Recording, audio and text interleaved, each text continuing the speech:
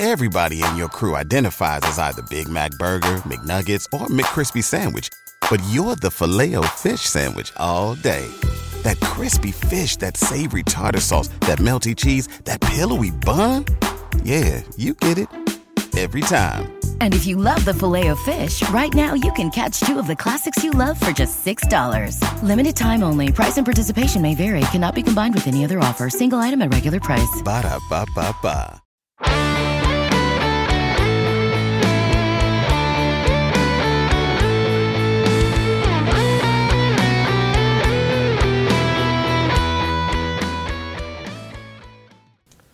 Welcome to this edition of the Baseball America College Podcast. It is the start of week 4 of the season. I'm Teddy Cahill. We've got Joe Healy here again with me, and we're going to talk a little bit about get ready for the 4th weekend of college baseball. For some places, that means the start of conference play, looking at the ACC, particularly on that one.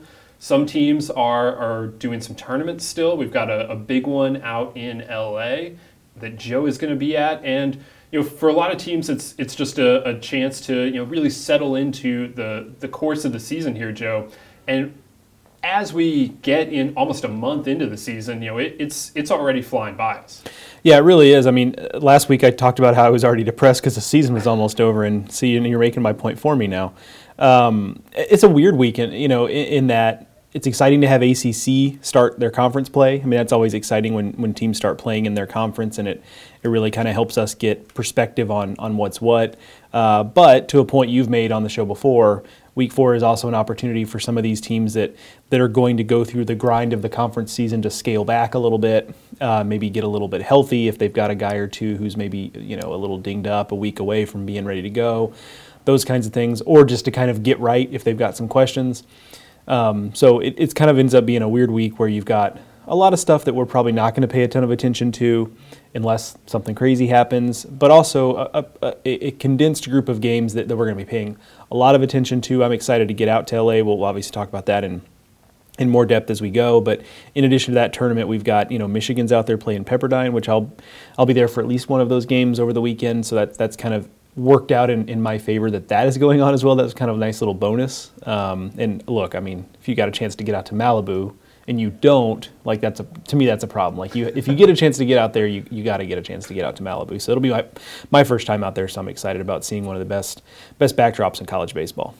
Yeah, I think I mentioned on Monday's podcast that I feel like the focus of college baseball this weekend is going to shift west between the what they're calling the Southern California College Baseball Classic, the artist formerly known as the Dodger Stadium College Baseball Classic, and if you're really old, you might remember it as the Dodgertown Classic Tournament. I don't remember what they called it before Dodgertown in Florida told them to cut it out, and they renamed it the Dodger Stadium Classic. So there's that thing going on in LA. The Pepperdine Michigan series is very intriguing as Pepperdine is off to a flying start. You have UCSB going up to play Oregon State. UCSB just gave UCLA their first loss this week in the midweek, and now gets a chance to go up and take on the Beavers in Corvallis. And that'll be Mitch Canham's first home game in charge as Oregon State head coach.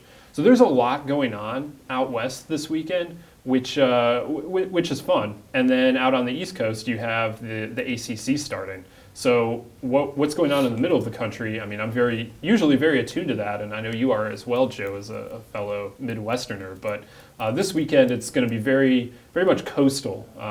Both in the ACC and out on the West Coast. That's really going to be the focus for us on this podcast, and honestly, probably on Mondays as well.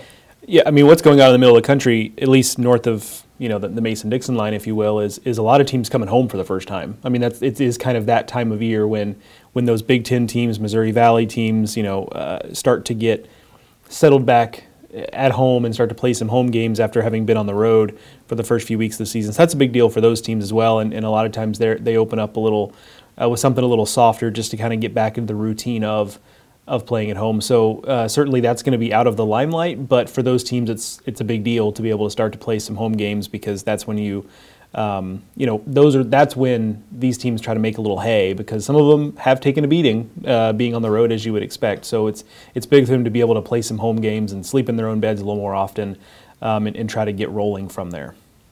All right, so we're going to get into it here in a second, but first I want to get us a word from our sponsor, Roman.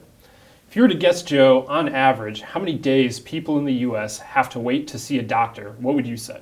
Okay, so are we counting weekend days? I think you do. Okay. Because you're still sick on the weekend. It doesn't take a break. Really? Yeah. Okay. I'm going to say 24. Americans have to wait around 29 days, so you're close, Joe, to see a doctor in major U.S. cities. If you're dealing with a condition like erectile dysfunction, you want treatment ASAP. That's why our friends at Roman have spent years building a digital platform that can connect you with a doctor licensed in your state, all from the comfort of home. Roman makes it convenient to get the treatment you need on your schedule. Just grab your phone or computer, complete a free online visit, that's a free online visit, and you'll hear back from a U.S. licensed physician within 24 hours. And if the doctor decides that treatment is right for you, Roman's Pharmacy can ship your medication to you with free 2-day shipping. You also get free unlimited follow-ups with your doctor anytime you have questions or want to adjust your treatment plan. With Roman, there are no commitments and you can cancel anytime. So if you're struggling with ED, go to getroman.com/BA for a free online visit and free 2-day shipping. That's getroman.com/BA for a free online visit and free 2-day shipping. Now, Joe, we mentioned the tournament in Los Angeles now being called the Southern California Classic. That is because Dodger Stadium is under renovations in advance of the All-Star game this summer. The LA Times tweeted a video from inside the stadium the other day, and if you're curious, I retweeted it. You can find it on my account at Ted Cahill. And it makes it pretty clear that they could not have played in Dodger Stadium this weekend. So the format, which usually is USC and UCLA co-hosting, they bring out 2 teams. Those 2 teams play at USC and UCLA on Friday and Saturday, and then everyone convenes at Dodger Stadium on Sunday, culminating with a USC-UCLA rivalry game that annually draws 10,000 fans or so into Dodger Stadium. The format is largely the same, but instead of convening at Dodger Stadium, they will conclude the thing over at USC. The field this year, in addition to the co-hosts, is TCU and Vanderbilt. And it's a fun-looking field. You have UCLA, which was undefeated up until Tuesday night when they lost to Santa Barbara. They've been pitching incredibly well this season. You have Vanderbilt. We've spent a fair amount of time discussing Vanderbilt here. TCU, which is off to a really nice start and moved into the top 25 this week for the first time at having won 10 of their first 12. And USC, which has a new coach in Jason Gill, some excitement around the program. We'll see where the results are at this point, but it's a new look USC right now, and so it's an intriguing field that you're going out to see this weekend. Yeah, I'm really excited about it. For a number of reasons. One, another look at Vanderbilt. I obviously saw them opening weekend, and it's been a weird year for them. I mean, they opened with a 1-2 weekend in Arizona, and you're kind of willing to let that go because the competition was good and it's opening weekend and so on and so forth. Then they looked dominant for a couple of weeks, a couple of weeks worth of games anyway. They had midweek games along the way, and you're like, okay, they're back on track, and they struggle so mightily with Hawaii this past weekend. And so I'll be interested to kind of see what they look like against good competition again. I suspect they'll be back on track. UCLA, you laid it out there with UCLA. I mean, UCLA is always a pitching first outfit, but the numbers this year are just kind of absurd to this point. And I remember kind of saying this last year coming out of when I saw them against Georgia Tech. I mean, but a 143 team ERA is, Is that good? It is pretty good. Yeah, it is pretty good. I can confirm that. I don't know much, but I know that 143 team ERA is good. So, but the difference this year, I think, last year their offense was good, but this year's offense, I think, there was some concern about it because, okay, last year's offense was good, but you're losing these guys, Michael Tolia et al., if you will. And this year, though, the guys that we kind of looked at as needing to step up, Matt McClain chief among them, have been outstanding, and it's kind of helped elevate that offense back to about what they were last year. But I'm looking forward to kind of seeing that in in person and seeing that against tougher competition. USC is interesting as well. You mentioned the new head coach, and there's some talent there. And I mentioned this when I did my Pac-12 preview, that the talent that's assembled at USC is not what you might have expected with a team that's being taken over by a new coaching staff. A lot of times there's like a hard reset when you have that happen in the team. A lot of times there's kind of a dearth of talent. That is certainly not the case with USC. I mean, they've got pitchers in Kyle Hurt and John Beller that would pitch for a lot of other teams in the Pac-12 and around the country, and Jamal O'Gwyn in the lineup, who's a highly thought of prospect. And so there's some pieces there. And so I haven't laid eyes on USC myself this season, so I think that'll be a good look for me. And then TCU, I think, is probably the team that I'm most interested in, just from the standpoint of, we know what UCLA and Vanderbilt are bringing to the table. And Mike Rooney on our show a couple weeks ago said, I think TCU's talent level is back to what we're used to it being when they were making those trips to Omaha annually. And certainly I liked the talent because I picked them as my Omaha sleeper this year. So I'm interested to see. We've got them in the top 25 now, but is that kind of what their ceiling is, or do they show us something else this weekend by winning a couple of games? Do they show us the ceiling is even better than that? I suspect that. It's just hard to say. I suspect that maybe we'll come out of it saying the answer is somewhere in between the two. But certainly the opportunity is there for them to announce in a big way that, hey, TCU is TCU again, at least to this point of the season. Yeah, I think that what they've shown us so far has been pretty intriguing. They have some really nice series wins. They start with the sweep of Kentucky. Now, obviously, there are questions about just how good Kentucky is this year, having also now been swept at home by UNC Wilmington. But anyway, TCU very easily handed Kentucky 3 losses to start the season. Then they went up to Minnesota and handily won that series. And then they swept Cal back at home this last weekend. And again, some questions right now about how good Cal is. But those are 3 solid series wins that are going to resonate all year long, and now the level of competition is going to be a little higher because you're going out on the road and you're going to have to take on some really good competition out on the West Coast. And I think that what TCU has this year is they brought in a lot of new talent from the junior college ranks, from the freshman class, and it's mixing really well with what they had already. And so yeah, I'm very interested to see what that looks like this weekend, and I'm pretty interested to see what USC has this weekend. It's kind of really the first big test for the Trojans. They played Western Michigan and Seton Hall at home, and then they also played in the Tony Gwynn Classic. This is different. There are going to be a lot more eyes on what happens this weekend, and 4 players like Jamal O'Gwyn and Ben Ramirez and John Beller that are, older players that have been producing pretty well for the Trojans. Okay, now you get to do that, but now you're going to have to do that on a higher level or a higher level of competition. And what is that going to look like, and how are they ready, or are they ready for that? Because what follows this weekend is the start of Pac-12 play, and they get a Washington team coming to USC that's a really solid team that is experienced and that is going to make your life pretty difficult. So I think these next 2 weekends are going to let us know a lot about what USC is and what to expect from the Trojans for the rest of the season.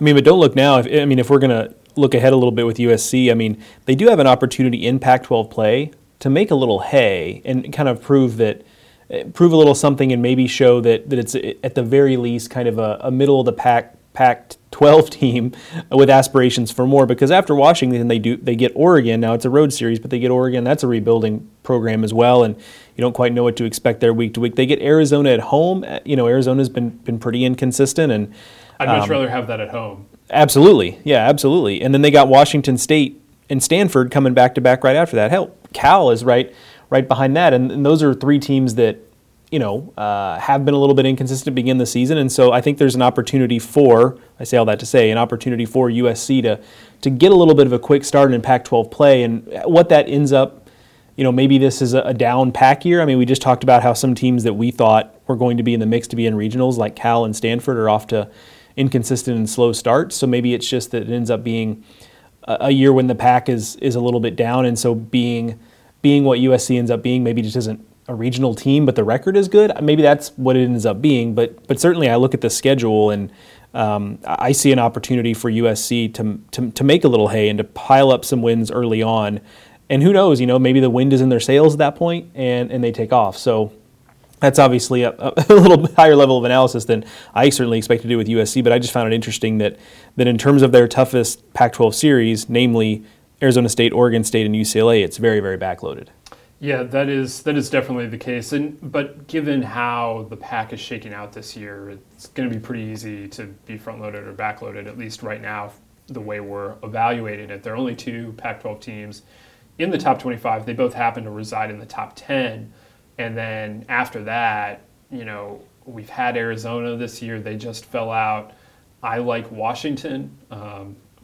Listeners of this podcast have probably heard me say that several times over the last 4-5 years. I like what Washington has this year. I think that they could, be a pretty solid team. But we have to see still. The jury's still out on the Huskies right now, and Oregon State is sitting under 500 right now. So that's a team that we expect to be better, and I think will be. But right now they're under 500. So it's an interesting pack here, and that means that if USC is able to get going a little bit, there is room for them to, for upward momentum that they maybe haven't had over the last few years here. One thing I am overarchingly looking forward to in this tournament is that the pitching all looks very good. We know what we have on the mound, with UCLA. We know what we have with Vanderbilt. A little less so with Kumar Rocker not starting last week, maybe. But presumably, if he weren't able to start this week, you would insert Jack Leiter, who did not pitch on Tuesday, where he had typically been starting this season. So even if it winds up being Leiter instead of Rocker, that's still extraordinary. And then TCU has pitched at a really high level this year. They have a 2.13 team ERA, and you've got guys like Johnny Ray and Russell Smith and Riley Cornelio that are off to really nice starts, and Charles Kane, a senior that has been around the block for them. I feel bad for him at a 3.86. That's the third worst ERA on the entire team at 3.86. Yeah, I looked at the stat sheet actually when we started this conversation, and I was like, boy, Charles King may be off to a slow start. I was like, oh, nope, wait, actually he's been fine. It's just that everyone else has been so good. 3.86 is almost all the way down the stat sheet when you sort by ERA. Yeah, it's unbelievable. And then, so we'll see what USC has on the mound, but they're sitting at 239 now. And I mentioned John Beller earlier. He's off to a really nice start at 2-0, 112. Isaac Escada, another guy that pitched well on the Cape this summer, is doing well. And Kyle Hurt, he has an incredible wealth of talent. Still waiting on him to kind of put it all together. But there are guys on the mound there at USC that can really get things done as well. So I think you might be in for a classic West Coast low-scoring kind of weekend. I'd be here for it, honestly. I think that's kind of what you want to see when you go out there. Like I find it interesting that UCLA, for example, has kind of these dynamic offensive pieces, like a Matt McClain, for example, a Garrett Mitchell. But what you really want to see when you go out there is, we know these teams are going to pitch well, but who pitches best? Because that could be what it comes down to. So I think I would certainly be here for it. I think that's what you go out to a tournament like this to see, for sure. The other really cool thing that's happening this year with this tournament is that you're actually going to be able to see it if you aren't there, because UCLA has figured out how to live stream some games this season. All right. So shouts to UCLA. It's been a long time coming, but both of their home games will be streamed on Pac-12 Plus.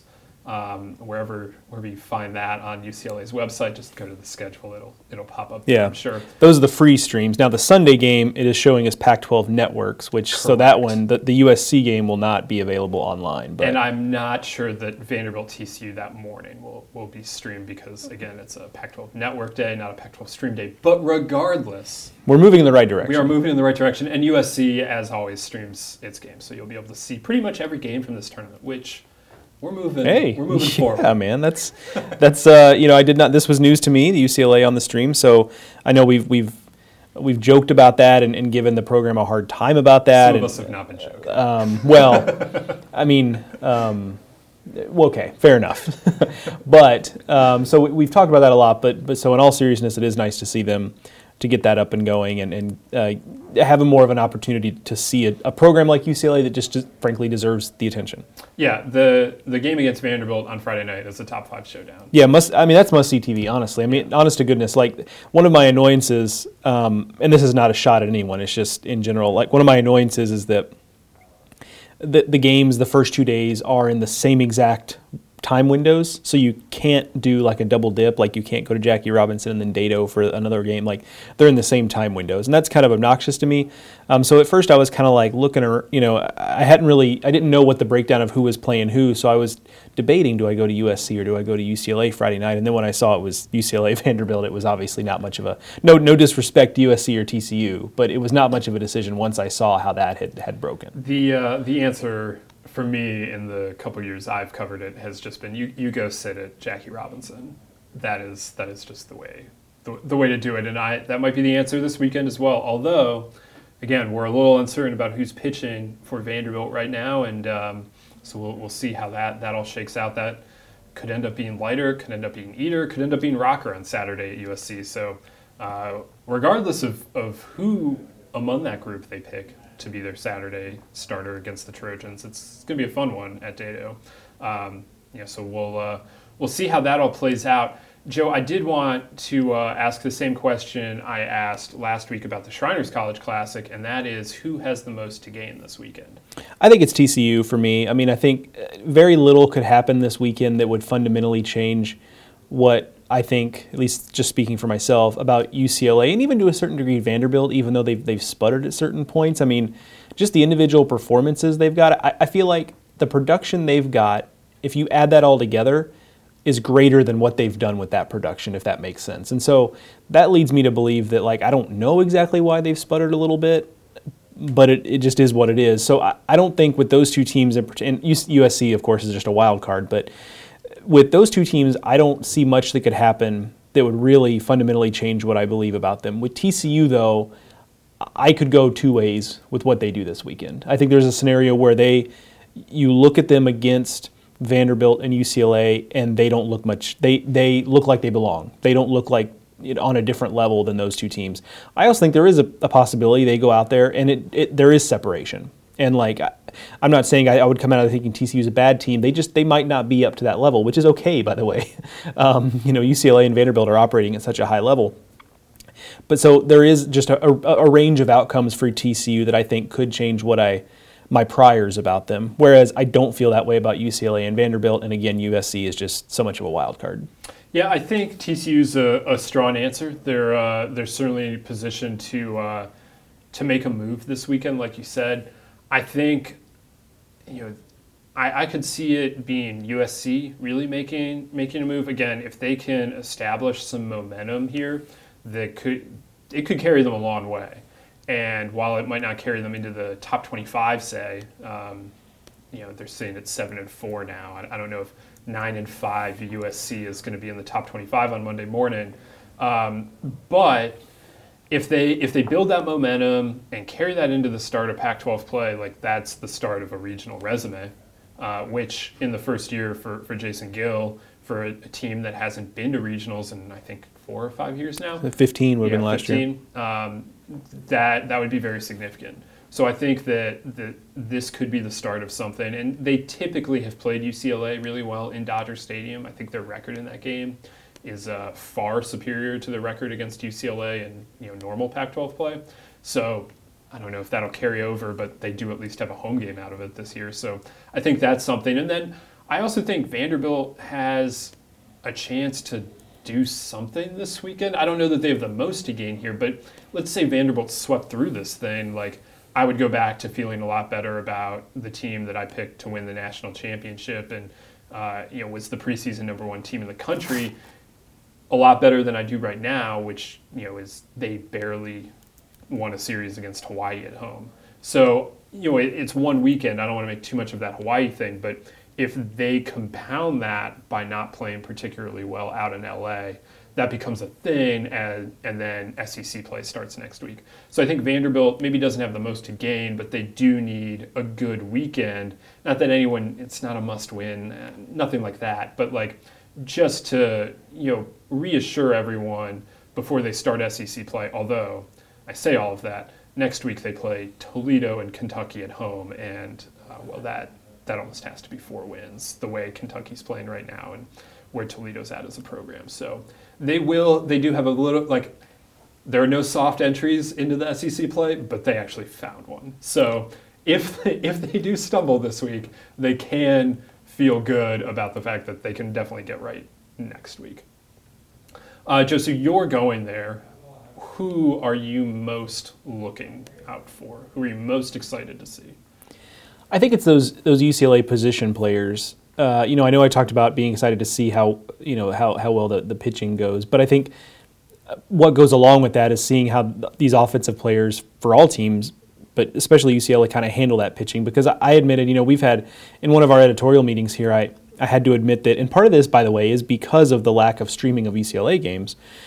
I felt like some of the guys for UCLA, and I saw them last year against Georgia Tech, but I still felt like, we have Garrett Mitchell, and Carlos, our draft writer, has Garrett Mitchell as, a front half of the first round type player. He's somewhere in the top 10 right now. I was just looking at it today. And I don't know that much about him. Like, I know what the stats are, I know what the profile is, but I haven't seen him a lot. And then you've got Matt McClain, a guy who was a highly touted player coming in, turned down good money to come to college, but really struggled last year and looked overmatched, quite frankly, a lot of times. But he'd have these little starbursts of like moments where you saw it, but it could never put the consistency together. And this year it looks like he's doing that, at least so far. So, guys like that, or Michael Curiel is another guy, freshman this year, who looks like he's taken to it, at least better than McClain in that small sample size so far. So that position player group is interesting to me just because it's one of my own blind spots where I could tell you a decent amount about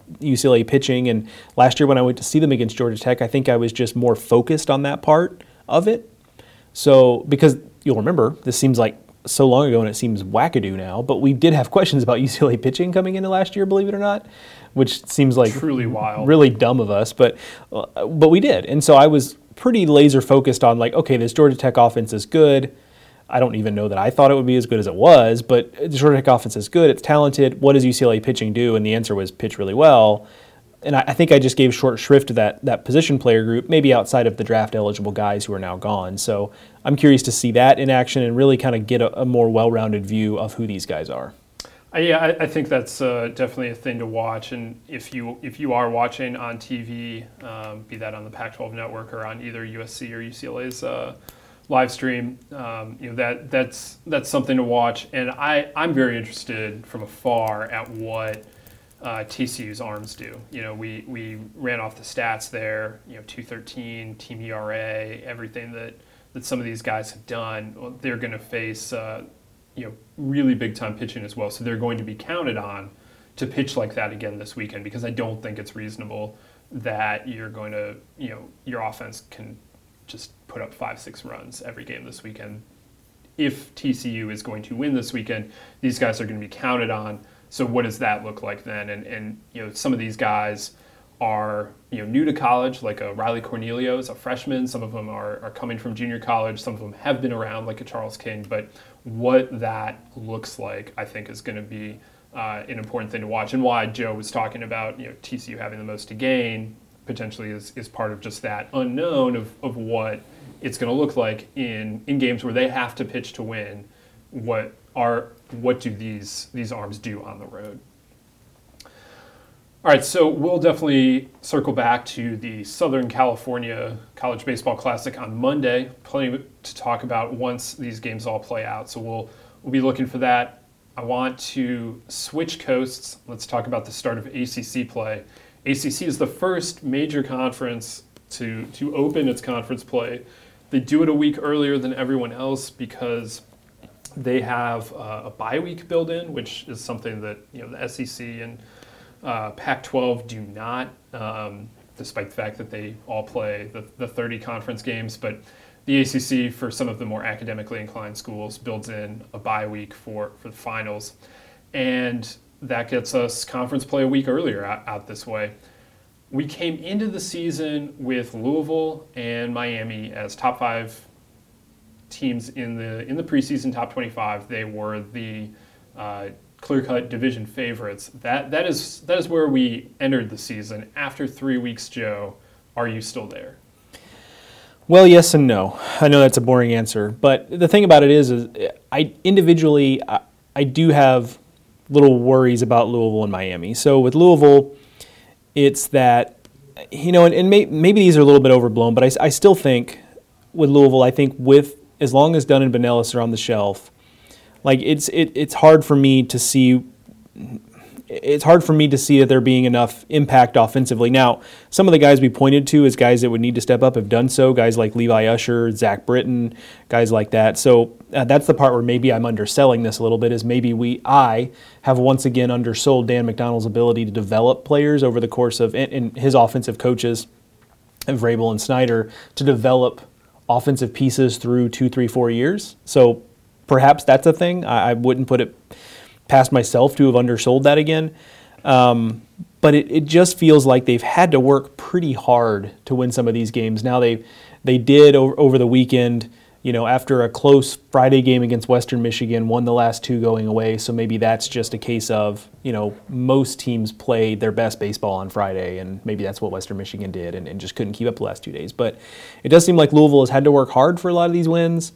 And that has worried me a little bit. And some of the offensive questions that we already had coming into the season about some of the dynamic players beyond Benelis and Dunn are now having to do it without Benelis and Dunn. And that gives me a little bit of pause. And with Miami, it's similar questions about the offense, but the difference is they're mostly healthy.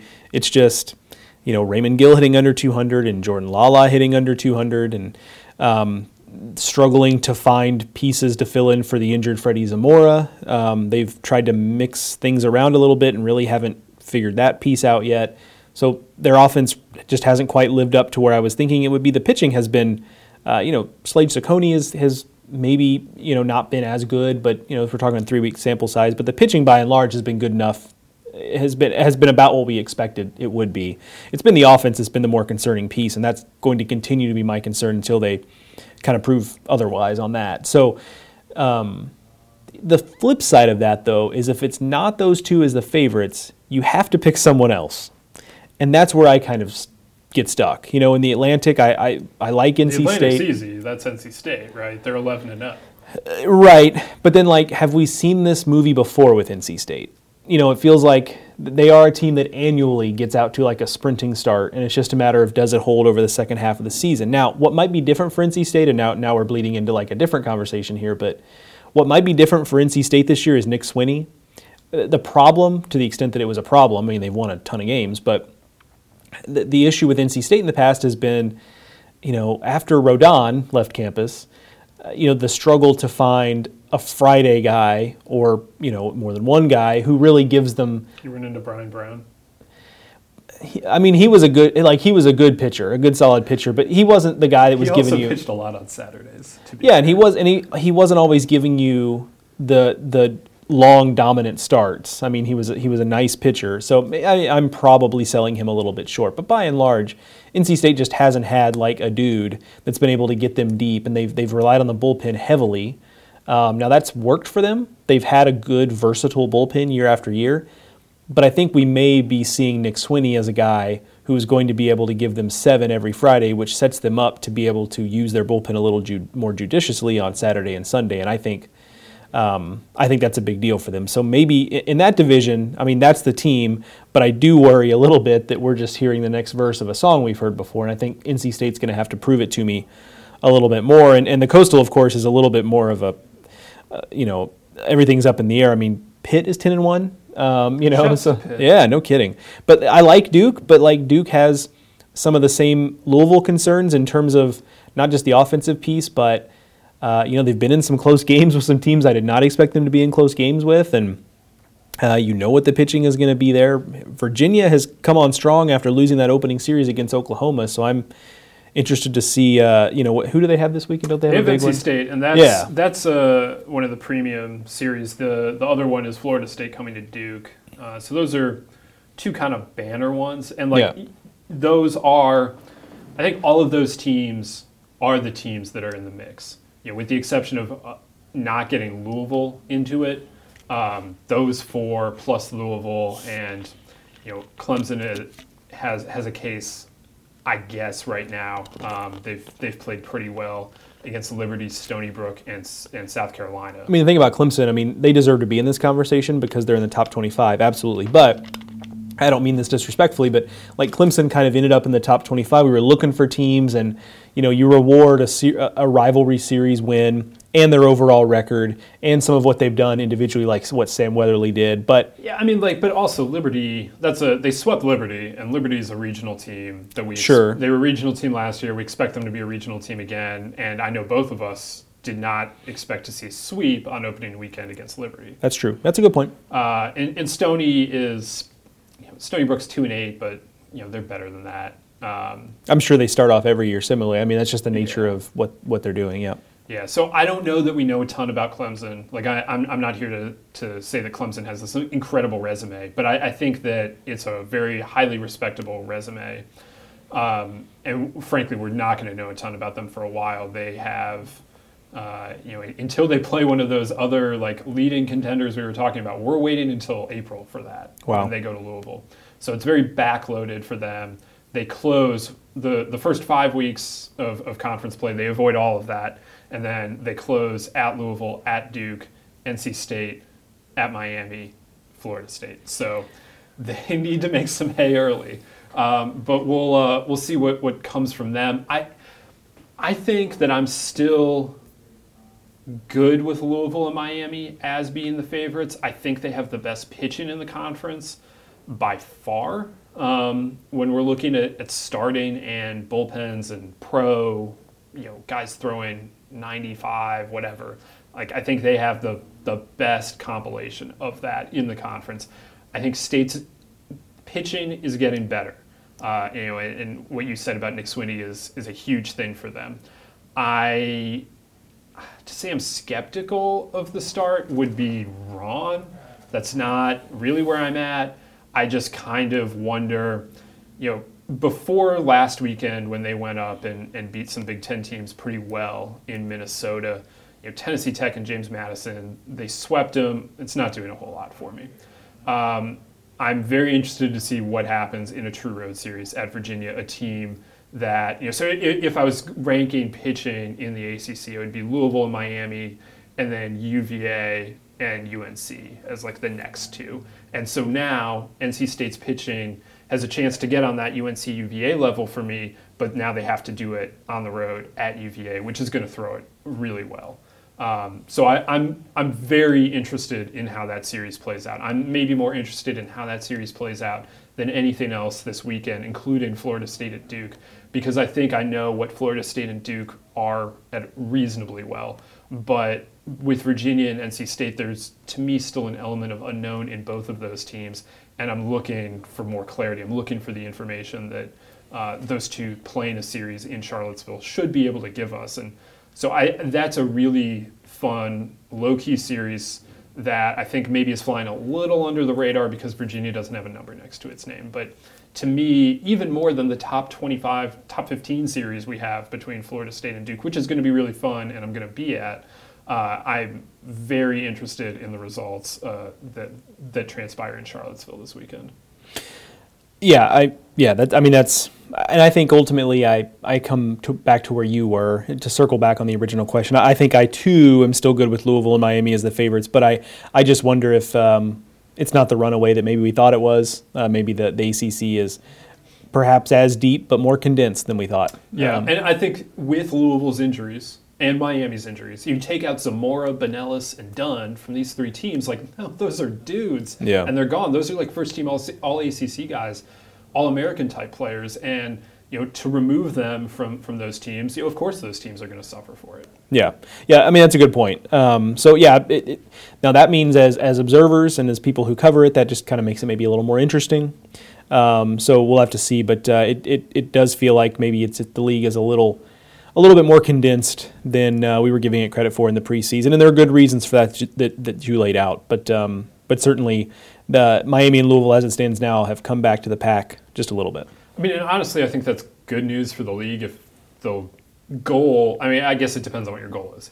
If the goal is to get a national champion for, the second time in like 60 years at this point, you need Louisville and Miami operating at full strength. Those are probably the two best shots this year.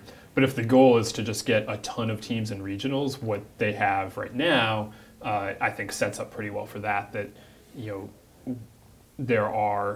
there might not be these elite teams that are ready to separate, but you could see them getting to 10 regional bids again, which would just be the second time the ACC has done that.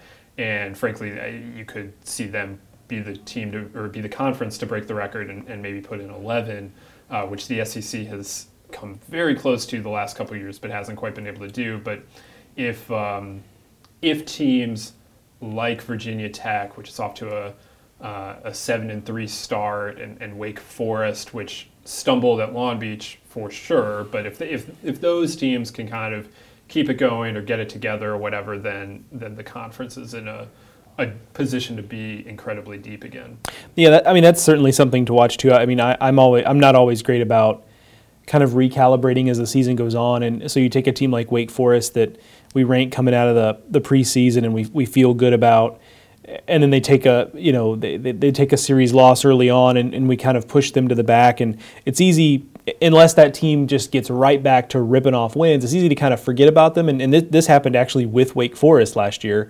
We weren't as high on them as some others, but still thought it was a team with potential. And then they kind of got in the hole early, and then lo and behold, here they came up kind of through the back door. And that can happen in leagues like the ACC where the bar for entry on getting into a regional isn't always super high, and you're going to get a lot of opportunities for RPI bumps, where if you're just avoiding getting swept on the road and you're mostly taking care of business at home, that's usually all you really need in these leagues to put yourself in a position to get into a regional. And so for these teams that are kind of on the low end of the middle of the pack in the ACC, right now it might seem like, boy, that's a tough thing to overcome. Like even a team like BC that's under 500 to start the year, it might be easy to write them off, but if they start taking care of business in the ACC, it doesn't take that long for them to be right back in position. And that's how you end up with a year when they could get that type of volume of teams into the field. I didn't come into this intending to talk Wake Forest, but so Wake got swept at Long Beach and then came back home and lost to App State. So like pretty bad stretch there. But they've won 5 straight since. The competition has not been good. There's no way around that. The 5 teams they've beaten have won a total of, let me do some quick math here. What is that? 9 games total in the spread them on 3 teams. This week, though, they get Louisville at home, then they get Clemson at home, and then they go to NC State. And those 3 weeks are going to be very telling. And so if Wake Forest has come back together, gotten something figured out after that no good, very bad week, they could be in a position to really make some hay over the next month, or this could snowball on them and Wake Forest could find themselves digging out of a very deep hole. And so that all starts this weekend at home against Louisville, which is going to be an interesting series as well. I'm not sure I'm going to get out there. We'll see. It's possible. I'm not quite sure. But I do know I'll be at Florida State and Duke. And Joe, the Noles have been interesting. They lost on opening day to Niagara, then kind of righted the ship, and but the competition has not been incredible until this last weekend when they then went 2-2 against FAU and Texas Tech. So I don't know that we know a ton, and so I'm going to be very interested just to see them up close, see what they've got in the rotation in Van Eyck and Drohan, what DeSatis is looking like, Cabela's doing. Cabela's been hitting really well. Matt Nelson behind the plate. It's a good collection of talent, and it now faces a pretty tough test on the road for the first time this season with the Blue Devils, who we know can pitch, and you're playing in a bit of a bigger ballpark there, certainly bigger than what Florida State is doing down in Tallahassee. The Durham Bulls Athletic Park is a AAA ballpark, and it plays like it. But the Blue Devils are young, so this is a nice test for them as well to start conference play. Yeah, certainly an opportunity for us to learn about both teams. Florida State, I can confidently say you said you're not sure you know what Florida State exactly is. I'm confident to say that I don't know what they are, and some of that is because they've mostly won. I mean, that you laid out the competition there, and losing both of those games to Texas Tech was kind of a tough break there. They would have really liked to have gotten at least one of those, but especially as close as they were. Right, exactly. I mean, they were both basically coin flip games that both went against Florida State, but you look at the offense, and I mean, first of all, 257 as a team is not exactly what you come to expect from Florida State, although they are in very Florida State fashion getting on base at a 436 clip. So some things do not change. Yeah, that is very on brand for Florida State. But like individually, like Reese Albert is under 200. Like Elijah Cabell has 5 home runs, but he's hitting 243. That's Elijah Cabell, I feel like. I mean, yes, not 243 necessarily, but you'll take the 5 home runs though too. And Nander DeSatis is under 200, and so Matt Nelson is up to 256. I feel like when we had this conversation last week or whenever it was, he was actually under 200 too. So Robbie Martin has been right on track. But it's the guys who we kind of expected to carry the water for Florida State here have not been the guys necessarily offensively that have been doing so. So I will be eager to hear from you what you saw over the weekend with Duke and Florida State, because they are, Duke being so close to where we are here, and yet because the competition has kind of been what it's been, I haven't seen a ton of them. I mean, I know what's going on there pitching wise. And surprise, surprise, Duke is pitching well again and showing that that's going to be a strength for them. So a good opportunity for one of these teams to get off on the right foot and kind of start building. They're a little bit different than some of the teams at the lower middle pack of the ACC, or even just in the middle of the pack of the ACC, where they're starting to try to build cases to host regionals. That's kind of what they have their sights set on. And if they want to do that, they've got to keep an eye on winning 2 of 3 basically every weekend. And so tough task with Florida State being on the road. I presume it'll be a little bit chilly here. I'll be in SoCal, so I have not looked at the weather here at all, to be honest with you. So conditions, could be a little bit challenging for a team from Florida that has mostly played at home. I presume, have they played on the road at all? Yeah, so played at home all season long. So going on the road for the first time, that could be a potential challenge and a great opportunity for Duke to get a series win that should age like a fine wine as the season goes on. Now, I believe they were supposed to play on the road on Tuesday. Oh, against Mercer. Against Mercer, it got moved to Tallahassee because the weather in Georgia wasn't great. And then Florida State was probably thrilled that happened because they won on a walk-off when Tyler Martin, who is a freshman and the son of Mike Martin Jr., he hit the game winner. So that was a cool moment. Saw that one on the TV. And yes, to your point, we have weather in the 50s this weekend with a low on Saturday of 29 degrees. So enjoy SoCal, Joe. Yeah, I'm gonna come back. I'm gonna be all tan, and just like been sunning myself out there. I'm not actually gonna go cover the game at Pepperdine. I'm just gonna lay in the bleachers and listen to the waves crash up against the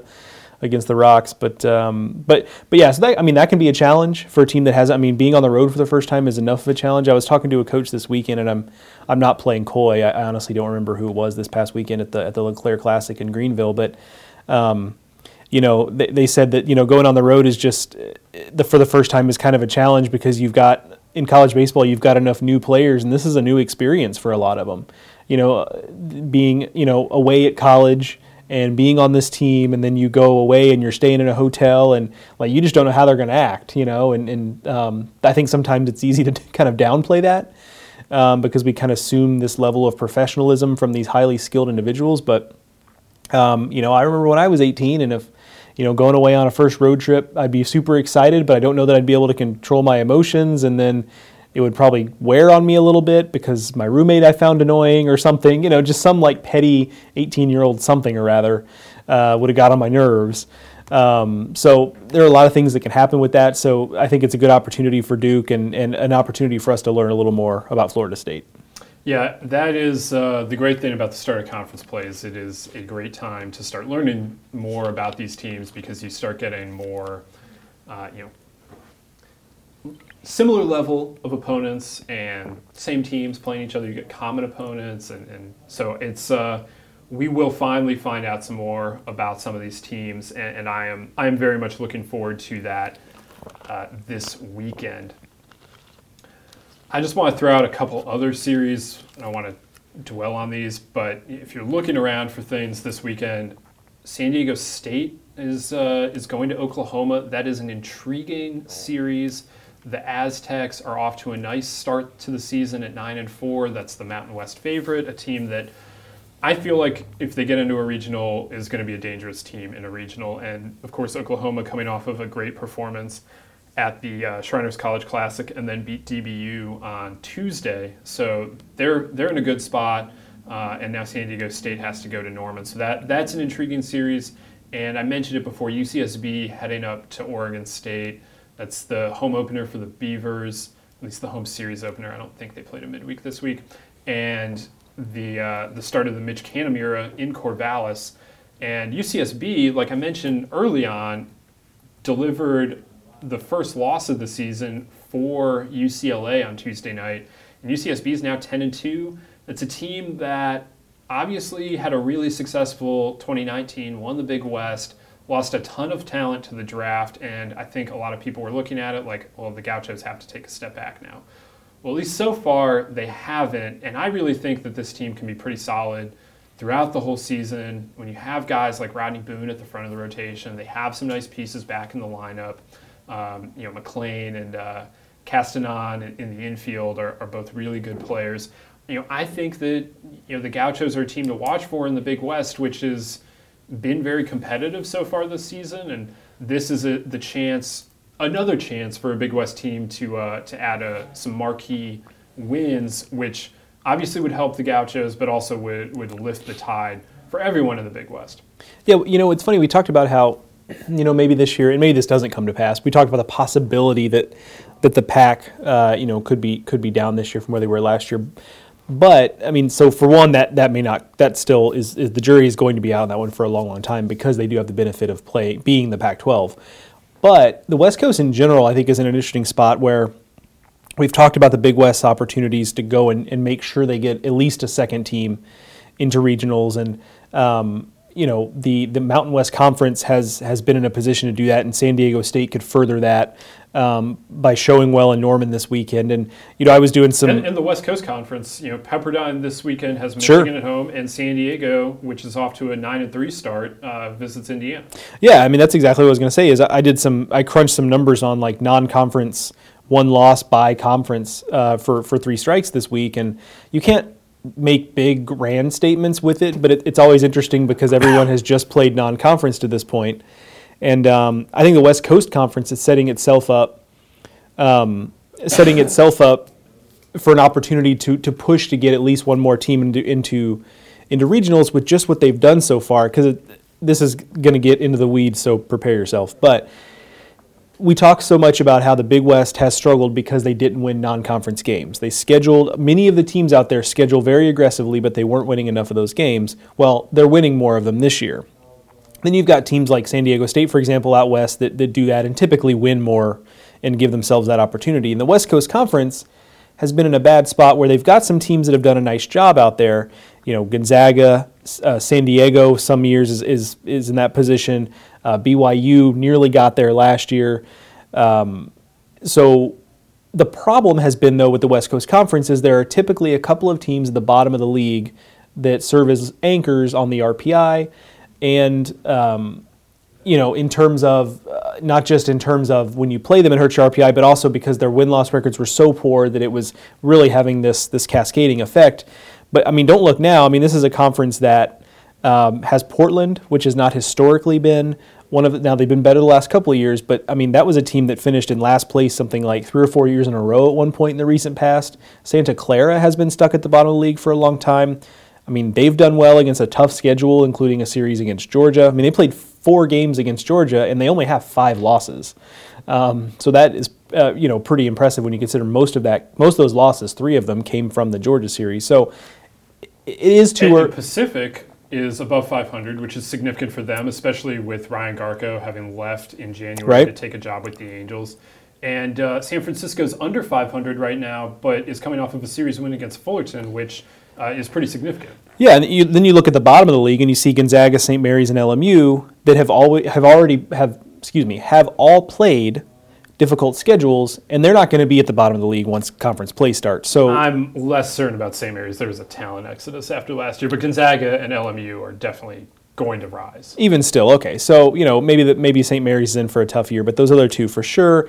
And so I say all that to say it may be a little bit too early to really be super declarative about this, but it does look like it's starting to shape up for a year for the West Coast Conference, where as long as there are a handful of teams that really rise to the top of that league and everyone's not hovering around the same conference record, this could be a two-bid league in the West Coast Conference again, which it has been in the past. That's not groundbreaking, but the conditions are such that it could be the type of year where they've got a couple teams that are clearly in the field as opposed to really having to work for it. Yeah, and the level of play there has always been pretty solid. Now it's just a matter of can you get some of these big time series wins. And so I mentioned San Diego and Pepperdine. Well, BYU is at Oklahoma State this weekend. That's another good series that gives them an opportunity. So that's another one to keep an eye out on. Joe, we this week also reported on some news scaling back or rewinding, I guess, a little. We've been talking about what's to come this weekend. We're now going to rewind it back to Tuesday, I guess, when we reported that the American Athletic Conference next year will unveil a novel scheduling concept for the 2021 and 2022 seasons. So the American presently has 9 teams in its league. UConn is headed back to the Big East after this season, and that will leave the American with 8 teams, which they operated at for a few years there after the first season of the conference, which still included Louisville and Rutgers. It was weird. There were a couple of teams that, it was a weird deal. Yeah. So they were at 8 teams for a while, and they did not like their scheduling format with 8 teams because they didn't want to play just 21 conference games. That they didn't feel like that was enough. They needed to play 24. And so back then, they gave each team a travel partner that they played home and home with, and then they played everyone else in the league still. So some of those made sense. USF played UCF 6 times, home and home. Great. Fantastic rivalry. War on I-4. But also it meant that UConn played ECU 6 times, which has no natural rivalry, and this led to some significant scheduling imbalance. So that all got solved when Wichita State joined the league, and then they just went to everyone plays everyone 3 times.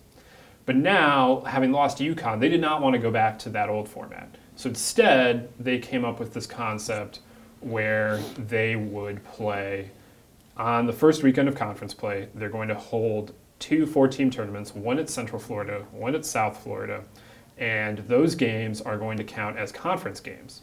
And they haven't figured out what the pods are going to look like yet. That there's some sort of algorithm that's going to be determined after the season, I guess. And that way, though, they're going to get to 24 games with what should be a relatively balanced strength of schedule for everyone in the conference. This is kind of a throwback to something the Southwest Conference did in 1995 and 96. It's not clear to me whether those games counted as conference games back then. The Southwest Conference records are somewhere in a library in Lubbock. So the next time I'm in Lubbock, maybe I'll go and find out exactly. But they had a similar setup. They played those games in Houston. And so for the next 2 years, at least, that's how long the American is committed to this tournament structure. They're going to do it this way. They're probably going to keep doing this, assuming no conference realignment. It's just that they might not keep doing them at USF and UCF, that they might, Tulane and Houston are also options to host such tournaments. So it's interesting, and we both are, when we first heard about it, I think both of our ears perked up. Yeah, and it's kind of funny. We heard it independent of each other. We heard it, 2 separate places from 2 unrelated people, except that they are associated in some way with the league. So yeah, it was interesting that we both kind of heard it that way. But I think it's a great idea. It's an outside the box idea, and obviously it's happened before, and so it's not a completely novel idea, but it's a great bit of outside the box thinking. And I mean, we wrote about some of why it's a positive for the league. I mean, one, staying at 24 league games keeps you from having a condensed schedule where everyone finishes within 2.5 games of each other, for example, which could happen. The 3 extra games doesn't sound like a lot, but it really kind of can help stretch out the standings a little bit and allow the cream to rise. The other thing is that, they already play a shorter conference schedule than, it's similar, it's the Big 12, kind of similar in length there, but it's not the 30 games you see with the ACC and the SEC. And so, they were going to be, if they didn't do this and they decided to go back to 21 games, they're going to be looking at scheduling a 7th non-conference weekend. And there's no guarantee what you could get, and actually it's most likely what you would get with the 7th non-conference weekend is going to be worse for the metrics than 3 more league games. And beyond that, good luck finding someone to come to your place or even go on the road in, late March when everybody else is in conference play and it isn't even really deep enough in conference play to want to take a bye week, even if they could. The logistics of that, really would be dictating what you'd get, but that just would be very much a roll of the dice. And so this really gives them a little bit of scheduling certainty, what I think is a real positive for the league, maximizing its postseason prospects and also having an opportunity for teams to really rise to the top. Yeah, the big thing I think is the RPI part of this, that they aren't going to take a hit by scheduling just whatever Southland Conference or Big South Conference or whoever they can find one of these leagues with an awkward number of teams. There have been some pretty good non-conference series for AAC teams, but scheduling 7 of those is a bear. So I think that's the most significant thing. And then I think the other thing is that because they're going to do this and it's going to be so different, they're going to get more buzz. We're going to spend some time talking about this next year because everyone else is going to be doing their normal thing, and it's going to happen at a time when the SEC play has already been going for a couple weeks, so it's not going to be novel that SEC teams are playing each other anymore. This is going to be something a little off the wall, and we're going to be very interested to see how it goes. And so I think the league can get maybe a little more buzz out of it, just by coming together. I think you also have to acknowledge that what USF and UCF are going to do here is pretty significant. That this is not going to be a small undertaking, and they are going to get 3 extra home games out of this, which in some ways is good and in some ways is bad. I think they're trying to figure out if they can somehow make these all neutral site games for everyone, because that is a slight bit of an RPI hit for USF and UCF to play these extra home games. Now, that might be mitigated just by the fact that they get to stay in their own bed. I wouldn't be too concerned about that if I was those people in those programs, but I know that is a consideration that the league is looking at. And I just like the creativity here because we've seen leagues try and figure very complex schedules out before and often struggle to find the kind of consensus that the American was able to find here. I know the Big Ten has, I've talked to John Anderson, who's been in that league for pretty much, I think, my entire life, probably longer than I've been alive. And he told me that he has this file of all of the scheduling debates they've ever had as coaches. And anytime that something comes up, he looks in the file and inevitably they've talked about it before. And so the Big Ten has been trying to solve their problem forever. And here the American has found a solution that's better than the solution they found the last time. It might be a little wonky, but I do think it's fairer for everyone, and that it has the ability to generate some more interest than at least just a Wichita State, Memphis, home and home. I'm not really feeling it. But you put these teams in a tournament for a weekend, I think that's something that college baseball fans can get more into.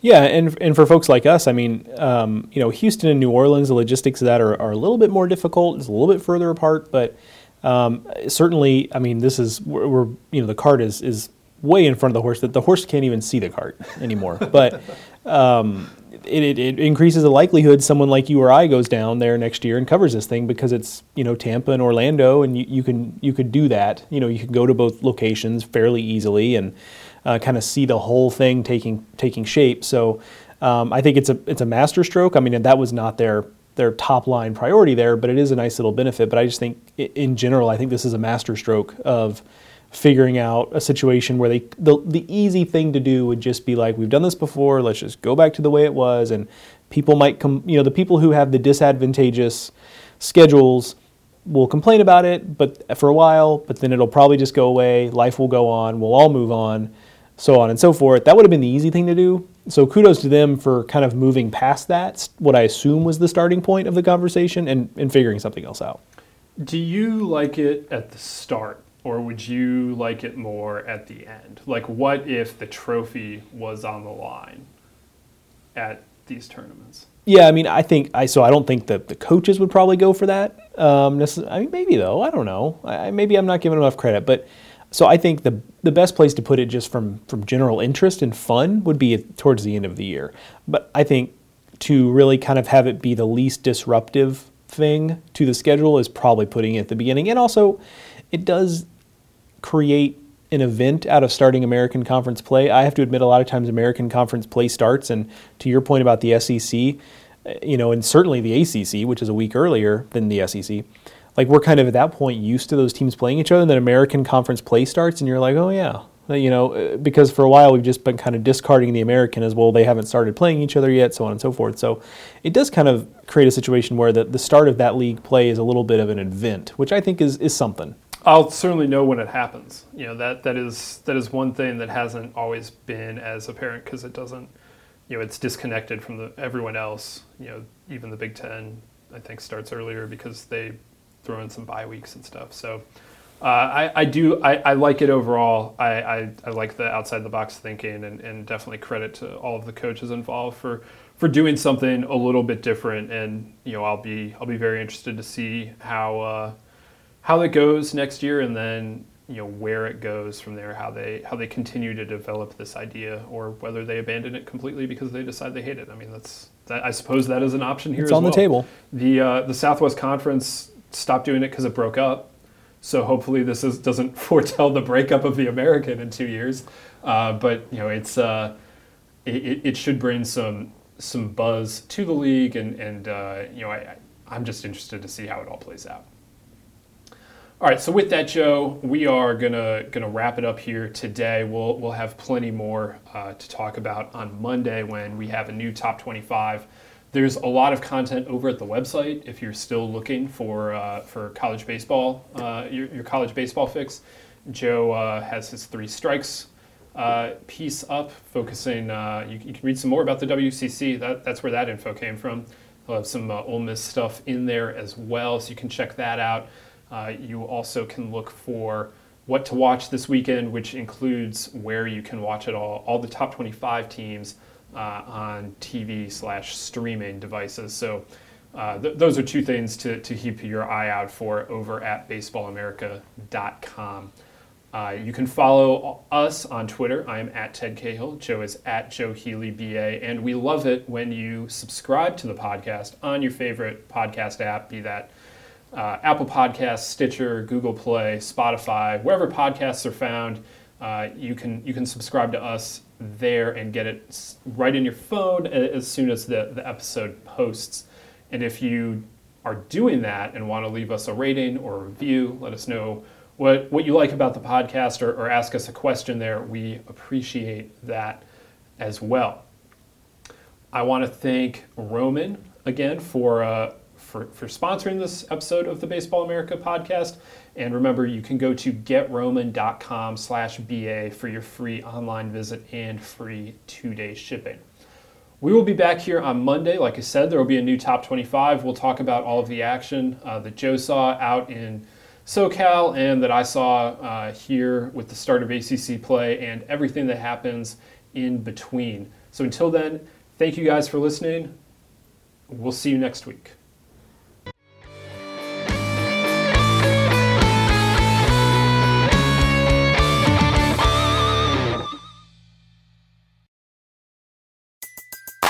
Everybody in your crew identifies as either Big Mac Burger, McNuggets, or McCrispy Sandwich. But you're the Filet-O-Fish Sandwich all day. That crispy fish, that savory tartar sauce, that melty cheese, that pillowy bun. Yeah, you get it. Every time.